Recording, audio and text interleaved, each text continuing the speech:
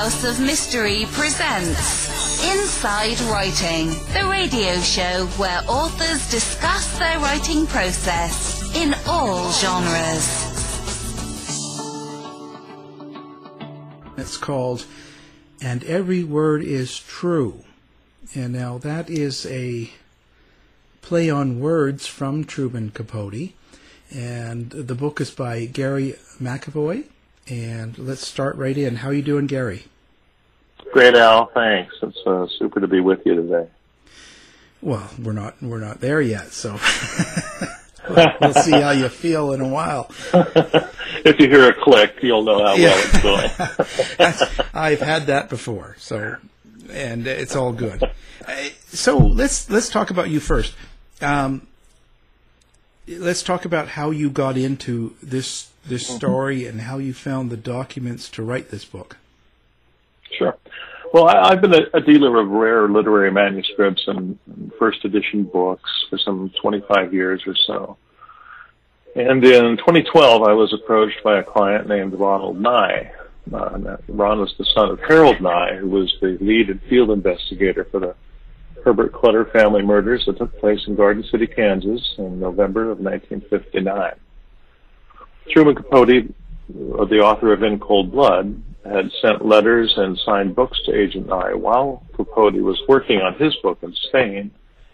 And Ron and I decided to mount a special auction for these materials, which included his father's investigation notes and in 2 spiral-bound notebooks, and a passel of other documents, official KBI reports, crime scene photographs, and various notes. Now, when the Kansas Bureau of Investigation, or KBI, heard about the pending sale, they issued a cease and desist, which soon turned into a lawsuit which sought to prevent us from selling or publicizing the materials. But after a grueling 4-year court battle, we ultimately won, and that's how the book came to be. Now, did you have a particular interest when were you a fan of Capote? Were you a fan of the book, the movie? Did you have some sort of a personal, you were aware of everything already? Well, true crime is not a particularly strong genre for me. In fact, I think the first time I'd read In Cold Blood was when it was published, 1966, 67 maybe. And like many people who read it around the world, I was gripped by its narrative and moved by the crimes itself. But as a true crime, I wouldn't call myself a true crime devotee. But when these materials landed in my lap, I knew I had something here that I could wrap my hands around. And of course, the lawsuit coming up kind of compelled me to take things further than I'd originally planned. I wonder, the lawsuit in itself, such a big ordeal, and I guess you could never really come to a conclusion as to why it was such a big deal. Obviously, but how is that to deal with? Or was there times when you were going through that 4-year term that you wanted to maybe drop out or bail? No, not at all. Well, no, I was going to fight, and Ron Nye was of the same mind. The state claims to have based their case on the fact that Harold Nye was an employee of the KBI at the time the notebooks were created, thus making them state property. But Nye had a lifelong habit of using these spiral-bound reporter's notebooks we've all seen, which are not so much of a diary as an ongoing journal of things in his life. And this was long before he joined the KBI, and this was our position defending ourselves in the lawsuit. Now, the court ultimately ruled that Nye's notebooks were essentially a collection of facts, personal impressions, and to-do lists, things like that concerning his investigation of the Clutter murders, and that the creation of these were deemed speech within the meaning of the First Amendment, and that's what it boiled down to in the end. I would imagine that when you first got them, were you really interested as in the content, or did the lawsuit make you kind of get more detail? Very good question. No, I had little interest in the minutia of all the reports, the investigative documents. The crime scene photos were just grisly and very difficult to look at. But I just wanted to mount a simple auction, and Ron had family medical needs, expenses that he needed to cover, and that's the only reason. Ron's mother, Joyce, was when Harold and I died in 2003. Joyce was cleaning out the house that her family had lived in for some 30 years, and Harold and I was a legendary keeper of stuff, including 15 banker's boxes of his investigation reports and these spiral-bound notebooks I mentioned. And he stored most of these in the attic. Well, after Harold died, Joyce decided to clean house and had all 15 boxes shredded professionally. And that was that. But once he was cleaning out the house and packing things up, Ron came over one day to decide to help her. And as he parked his car and started in toward the house, he looked in the trash bins and noticed that there were two books by Truman Capote. One was the first edition of In Cold Blood, signed not only by Truman, but by all the principal investigators of the Clutter murder, and the director and cast, rather crew and cast of the 1967 movie In Cold Blood. So Ron plucked these out of the trash and put them in his car, and then went in to help his mom pack up. Well, some years later, Ron discovered that his ex-wife was living in assisted housing, and this was the love of his life. And even though they divorced, he was always held this love for her. And when he found her living in assisted housing, decided that he would move her in and take care of her expenses. But as those expenses grew, he needed to find more ways of making money to accommodate those. He recalled that the books and letters, two letters that Truman had written to Agent Nye while he was writing In Cold Blood in Spain, those two books and the two letters, Ron reasoned, had some value. So he contacted a couple auction houses to see if there was any value there. And Christie's out of New York was intrigued by the materials, but it's not something they normally handle. So they recommended Ron give me a call. And when I saw the materials, I had him send everything to me to validate it. The provenance was there. The value was clearly there. And as I was going through the materials, I knew that the books and letters had collectible value, but I wasn't so sure about the rest of the documents. They just seemed ancillary to the auction, and that's how I posed the auction, with the principal pieces being the books and letters, and the other material having this historical association, as we call it. That's when the KBI discovered that we were selling original, copies of the official reports, and they didn't know what was in Harold Nye's notebooks, so they didn't want to take the risk that, in their view, that there may have been investigation methods or privacy issues at stake, even though the case was well over 50 years closed and solved. So that's a little background as to how the auction came to be. Yeah, I find that really interesting. These sort of things are cool. One thing that comes to my mind is, I wonder how, maybe you would know, how did Ron Nye and his mother and family feel about Capote's book? I mean, if she's just throwing it away and it's signed, the value of the book you could sell. It was just another book. Yeah. But you could I actually don't think Joyce, Mrs. Nye, had read the book. we all know the story of Harold Nye throwing it across the room, calling it a fiction when he read it. I do happen to know that he did finish the book, because in that copy that Ron had sent me was a list of page references that Harold had made notes about. And so he did get through the entire book eventually. What was the biggest objection, do you think? And knowing Ron, like you've met him and you've spent time with him, obviously, what do you think the biggest objection to Capote's version is? Well, I know that Harold and I was uncomfortable with the way the clutters were described, and I can't explain anything beyond that because, of course, Harold's passed away now. Right. And we don't know what specifics that he found in the book that caused him so much grief. Now, for years, he had asked Ron to help him write a book about his story of the investigation.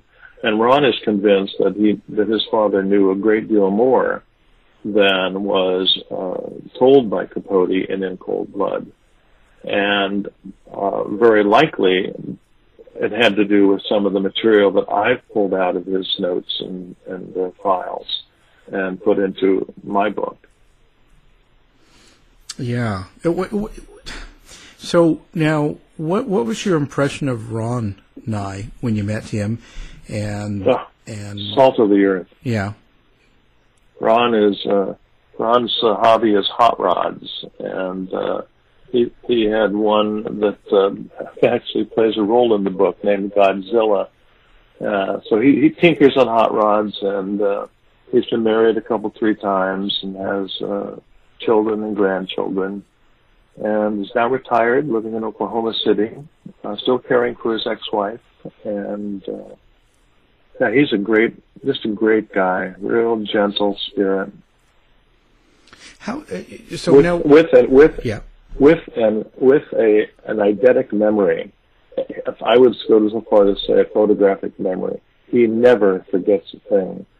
I interviewed him for well over 6 years in the making of this book, and the richness of his stories that I was able to extract from him were just a writer's dream, frankly.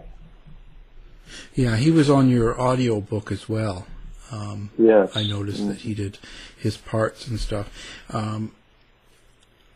How does he feel now that this book is out, and he did the foreword, I believe, or part of it, and how's he feeling now? Does he feel like the story's more complete? His greatest concern, Al, was that the state had tarnished the Nye family name by calling his father a thief.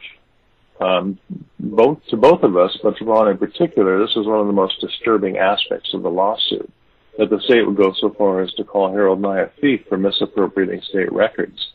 What all he did was took home personal copies of his own case files, which, by the way, was entirely permissible by statute at the time.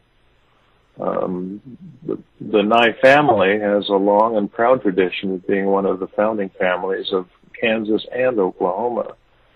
And those win-at-any-cost tactics employed by the Attorney General were just below the belt and greatly agitated Ron and his family. Fortunately, the court made it clear when it ruled in our favor that Nye had done nothing wrong, and that was some consolation. Yeah, I just wonder why they got so, just downright mean, I guess is the best way to put it. Why they would say something so nasty about the family like that. Why? I mean, obviously they were in attack mode. This is something they wanted real bad. But yeah, I have been asked many times what Kansas's motivation was, and it's still a mystery to us, even to both our attorneys here in Seattle and our attorney in Kansas. They were mystified the entire 4 years as to why Kansas was putting such an aggressive posture behind their lawsuit. They never explained it. We couldn't fathom it. So I just went on about my business. Yeah. It's just you're never going to know unless they come out and say why, particularly the whole.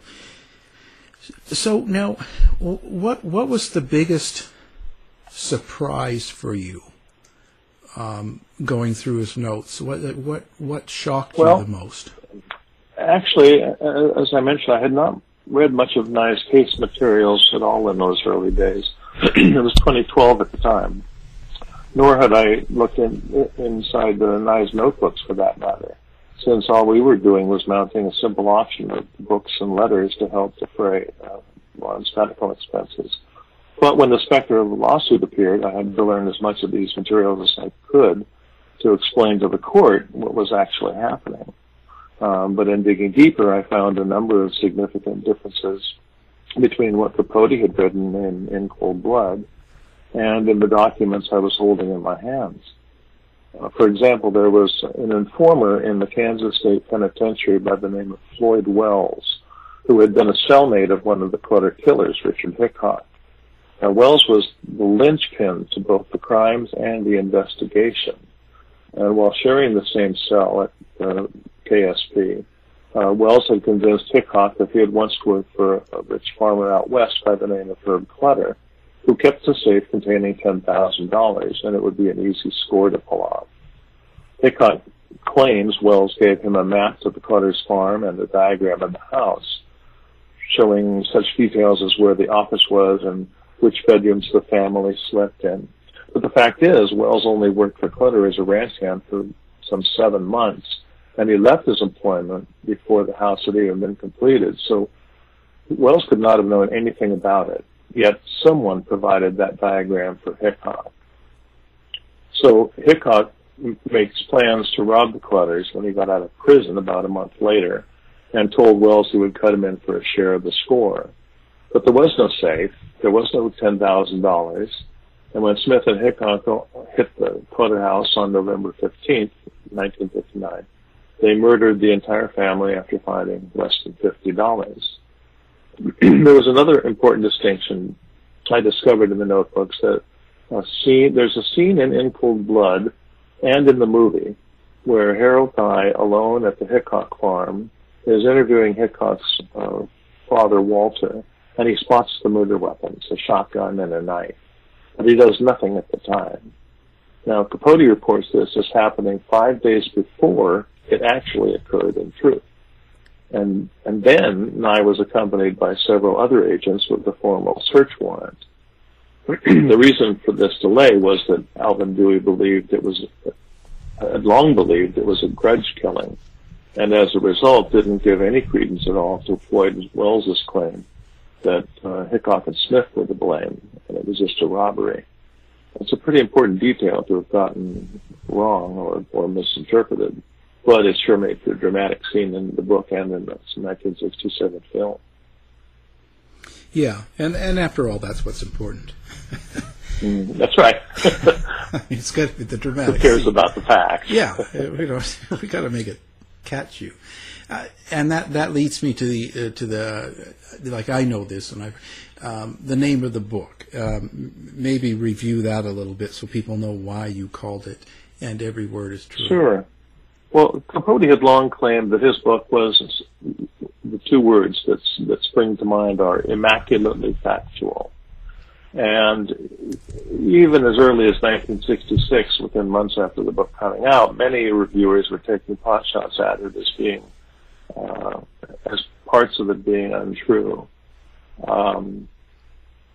But I think it was 1967, Capote was being interviewed by Karen Gunderson, a reporter at Newsweek.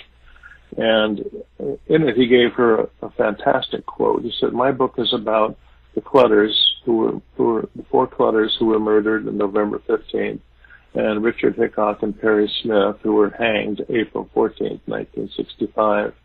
My book is about their lives and their deaths, and every word is true." And I looked at that and I said, "This is perfect. There's irony. There's the belief that his book was true, when in fact, not just what I found, but many have in the past 50-some years. there are many errors and omissions that the book gets blamed for. My book is not a takedown of Capote or In Cold Blood by any means. It simply adds rich supplement to the material that he's provided, and gives it, I think, a fairer balance of the investigation, since Capote clearly favored Alvin Dewey as his protagonist, when in fact Harold Nye did the majority of the legwork. Yeah, and that's an interesting point. You think that you think Capote himself felt his book was really that accurate, like that true to events, or do you think he was just so caught up he wouldn't know? I suspect that he knew that he was creating a work of, well, as he put it, a nonfiction novel. A novel is, by definition, based on fictive devices. So he blended the fiction that he used to provide dialogue for the Clutter family, for example, or the final scene where Alvin Dewey is in the graveyard with one of the other principals. Those did not happen. He clearly acknowledged that at the end, even though, well, he said that the book is all factually accurate. Well, and I understand it's that from a writer, sometimes you have to do some of your own fill-in, otherwise there's a lot of blanks. Sometimes you can't get all the information. Right. You know, and I think he acknowledged that. I really do. If he simply hadn't used the words immaculately factual, he would have taken far less heat. Yeah. It's just interesting. Some of the things stick out for me for some reason. When you were talking about Cherokee Indian and some of what he claimed in his book about particular people like that. Right. I just wonder where if he knew the true information, if he just tried to make it one way or another. Same as about just to clarify that point for your listeners. Capote defined Perry Smith as being Cherokee, when in fact his family was Northern Paiute, Western Shoshone, which is in no way connected to the Cherokee tribe. And though we have no idea why he used Cherokee, I surmise that it's because the Cherokee, the Navajo, and I can't remember the third right now, but the three largest tribes in North America are most commonly used, most likely because of the American television and movies. The Cherokees and Navajos were more widely known. Sioux. Yeah. Sioux is the third tribe. He was very convinced that, I guess it was not Hitchcock, but Perry that killed all four members of the Clutter family, when we really don't know. We don't know, except that Perry in several... I also have, and as I think I've alluded to in the book, have Perry Smith's personal journals that he left Wendell and Josephine Meyer, the undersheriff of Garden City, on his way to the gallows. And in it, Perry clearly acknowledges that he killed all four Clutters with his own hands. Even though I read these words in his writing, I still have no idea whether that was true or if he's taking the guilt on from the crimes, which seems to be in his nature. Yeah, it's such a complex case, really. Very much so. So now, did you get? This is a tough. Did you get what you expected to get out of the book? I got more. Capote once said that he only used 20% of all the research he had in working on In Cold Blood. I feel much the same. There's so much more that I could have put in, and I couldn't make it work. and I didn't. And without going into, as we discussed earlier, the conspiracy theory zone, which I worked very hard to stay away from. But I mean, just that meeting in Cimarron alone. Let me touch on that if you don't mind. Yeah.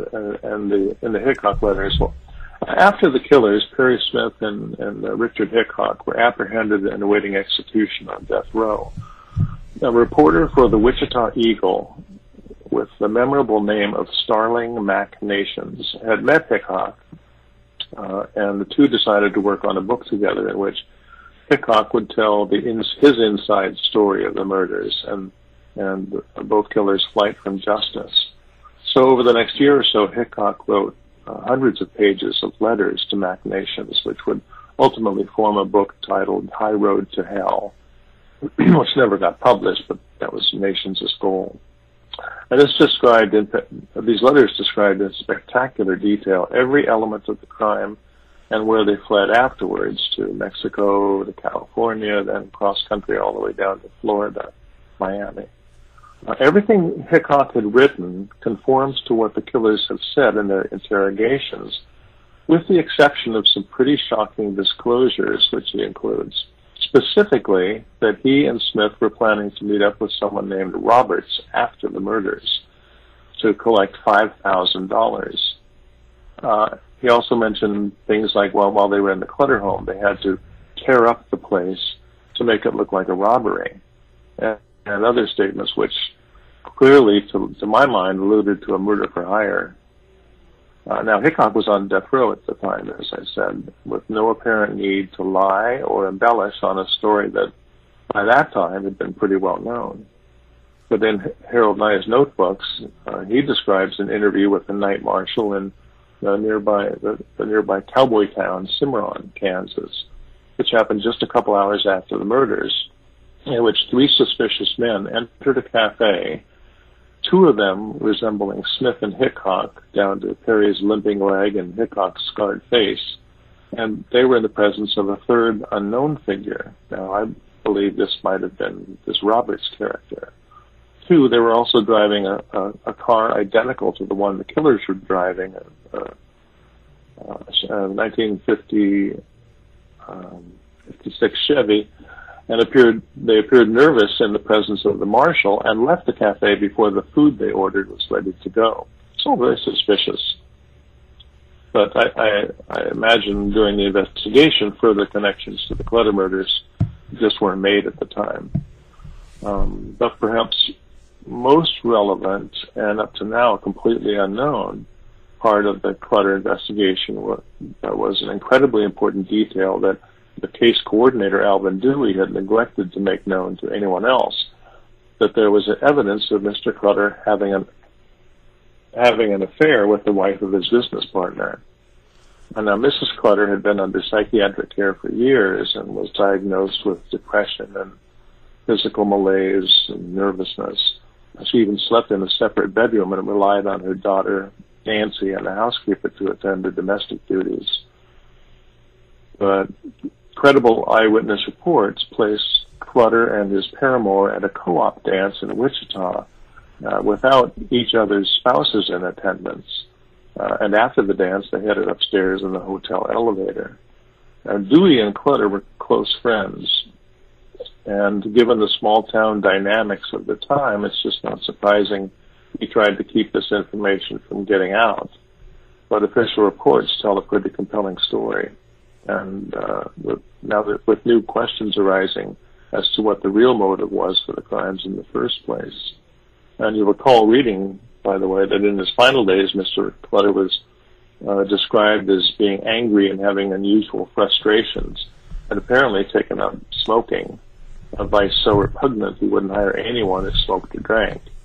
And as is well known to readers of In Cold Blood, on the morning of his death, he had taken out a life insurance policy that he'd been planning to do for at least 2 years. So the breadth and depth of the material I had to work on for this book was absolutely overwhelming. One reason it took 7 years to complete. Yeah. Well, that's it. You know, you get caught into different facts or situations, and you want to find out more about them, and it's not. It's time consuming, especially when it's a dated crime like this. Yeah. Now, did you spend time trying to find out who Mr. Clutter was, and what about him would have been so alluring to kill, other than perhaps having a safe? Like, what would be the alternatives? Clutter, one thing that Truman Capote touched on, and I think rather briefly, was that Herb Clutter was a very politically important individual. I found that he had been appointed by President Dwight Eisenhower to the Farm Credit Board, whose responsibility was to set farming price parity policies for the whole country. And Herb Clutter was also the founder and the member of both the National Kansas Wheat Association and the the National Wheat Association and the Kansas Wheat Association, among local co-ops and, of course, the church groups he was part of. But he was very politically powerful, and he had made, as many people do in politics, enemies in that world, one of whom was Ezra Taft Benson, the current Secretary of Agriculture, whose ideas for pricing were in opposition to Herb Clutter's.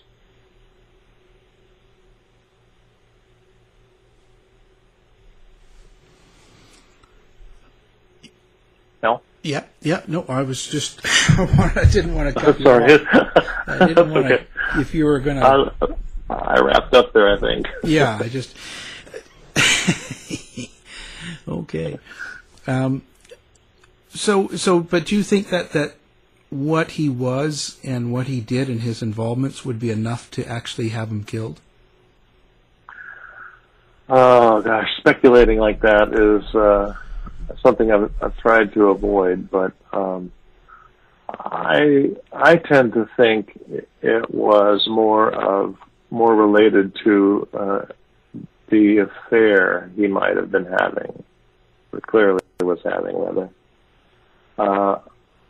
I'd probably rather not get into any more details about that, just out of respect for the family. But it could have either been that or the politics. But it's pretty clear that you don't kill 4 people for $50. I mean, this is the motive has always left the readers wondering if that was the real story.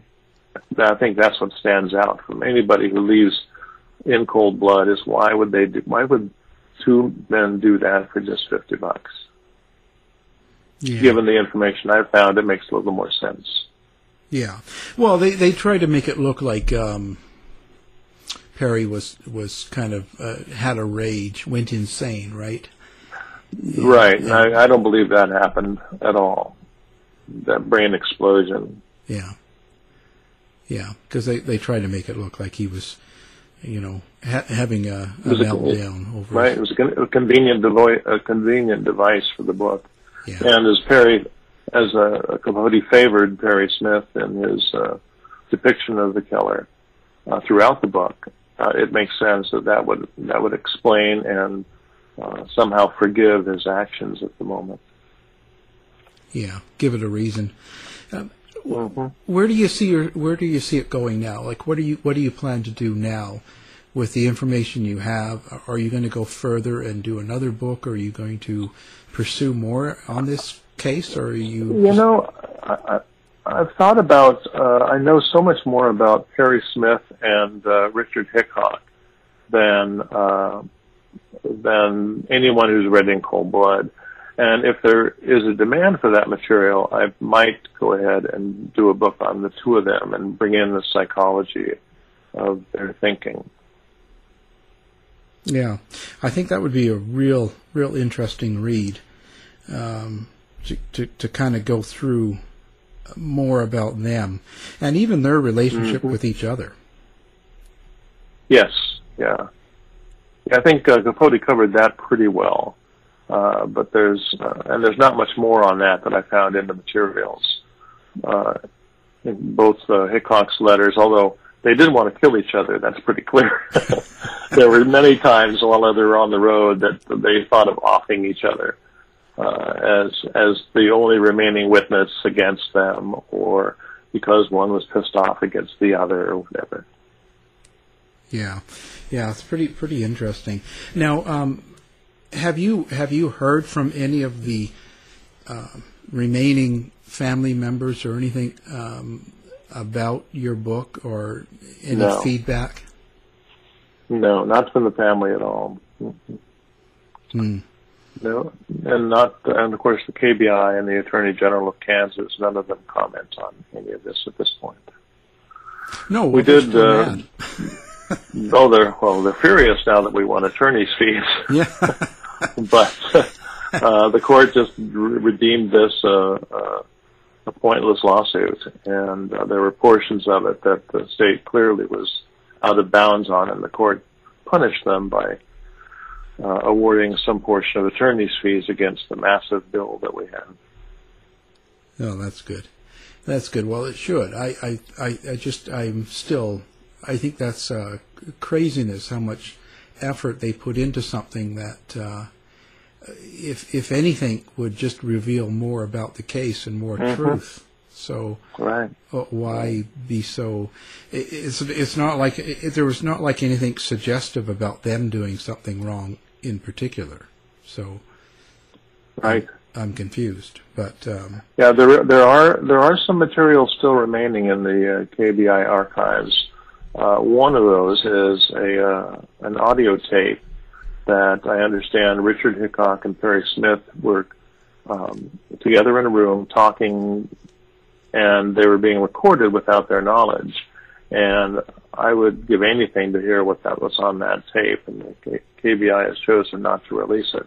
And that's one of the reasons they dropped their lawsuit, I'm led to believe, is because there were two prongs in our lawsuit. One was, do we have the right to publish, which we did. The court ruled in our favor on that. And the other was, who owns the materials? Well, we were just about to go into that part of the lawsuit when the state abruptly dropped the lawsuit because they knew that we would have rights of discovery to review any materials it still had on the case, and that included that audio tape. Wow, that raises a lot of questions. Sure does. Because it sure does. What would be on the tape? That I don't understand. Prosecutors and legal, departments trying to hide evidence after the fact like that when it would just tell you more of the truth. It's not. Well, especially 60 years after the fact. And that may be why there's no interest in it. I mean, certainly the Attorney General of Kansas has a great deal to do. Yeah. Like any Attorney General, they're probably overwhelmed with work. So a 60-year-old case is not something they're likely to reopen for any reason. Yeah, just craziness. Yeah. Now, of course, the book is available everywhere, Amazon and all fine bookstores. It is indeed. Do you have a website or a place that people can come find you? I do, Al. Thanks. Yes, it's my name, GaryMcAvoy.com. And I'm on Facebook at Gary McAvoy Author. To find out more about our show, guests, or to listen to past shows from our archive, please go to www.houseofmysteryradio.com. Show's over for now. Was it as good for you as it was for me? Well, good night. This has been a production of Something Weird Media. I'll be back.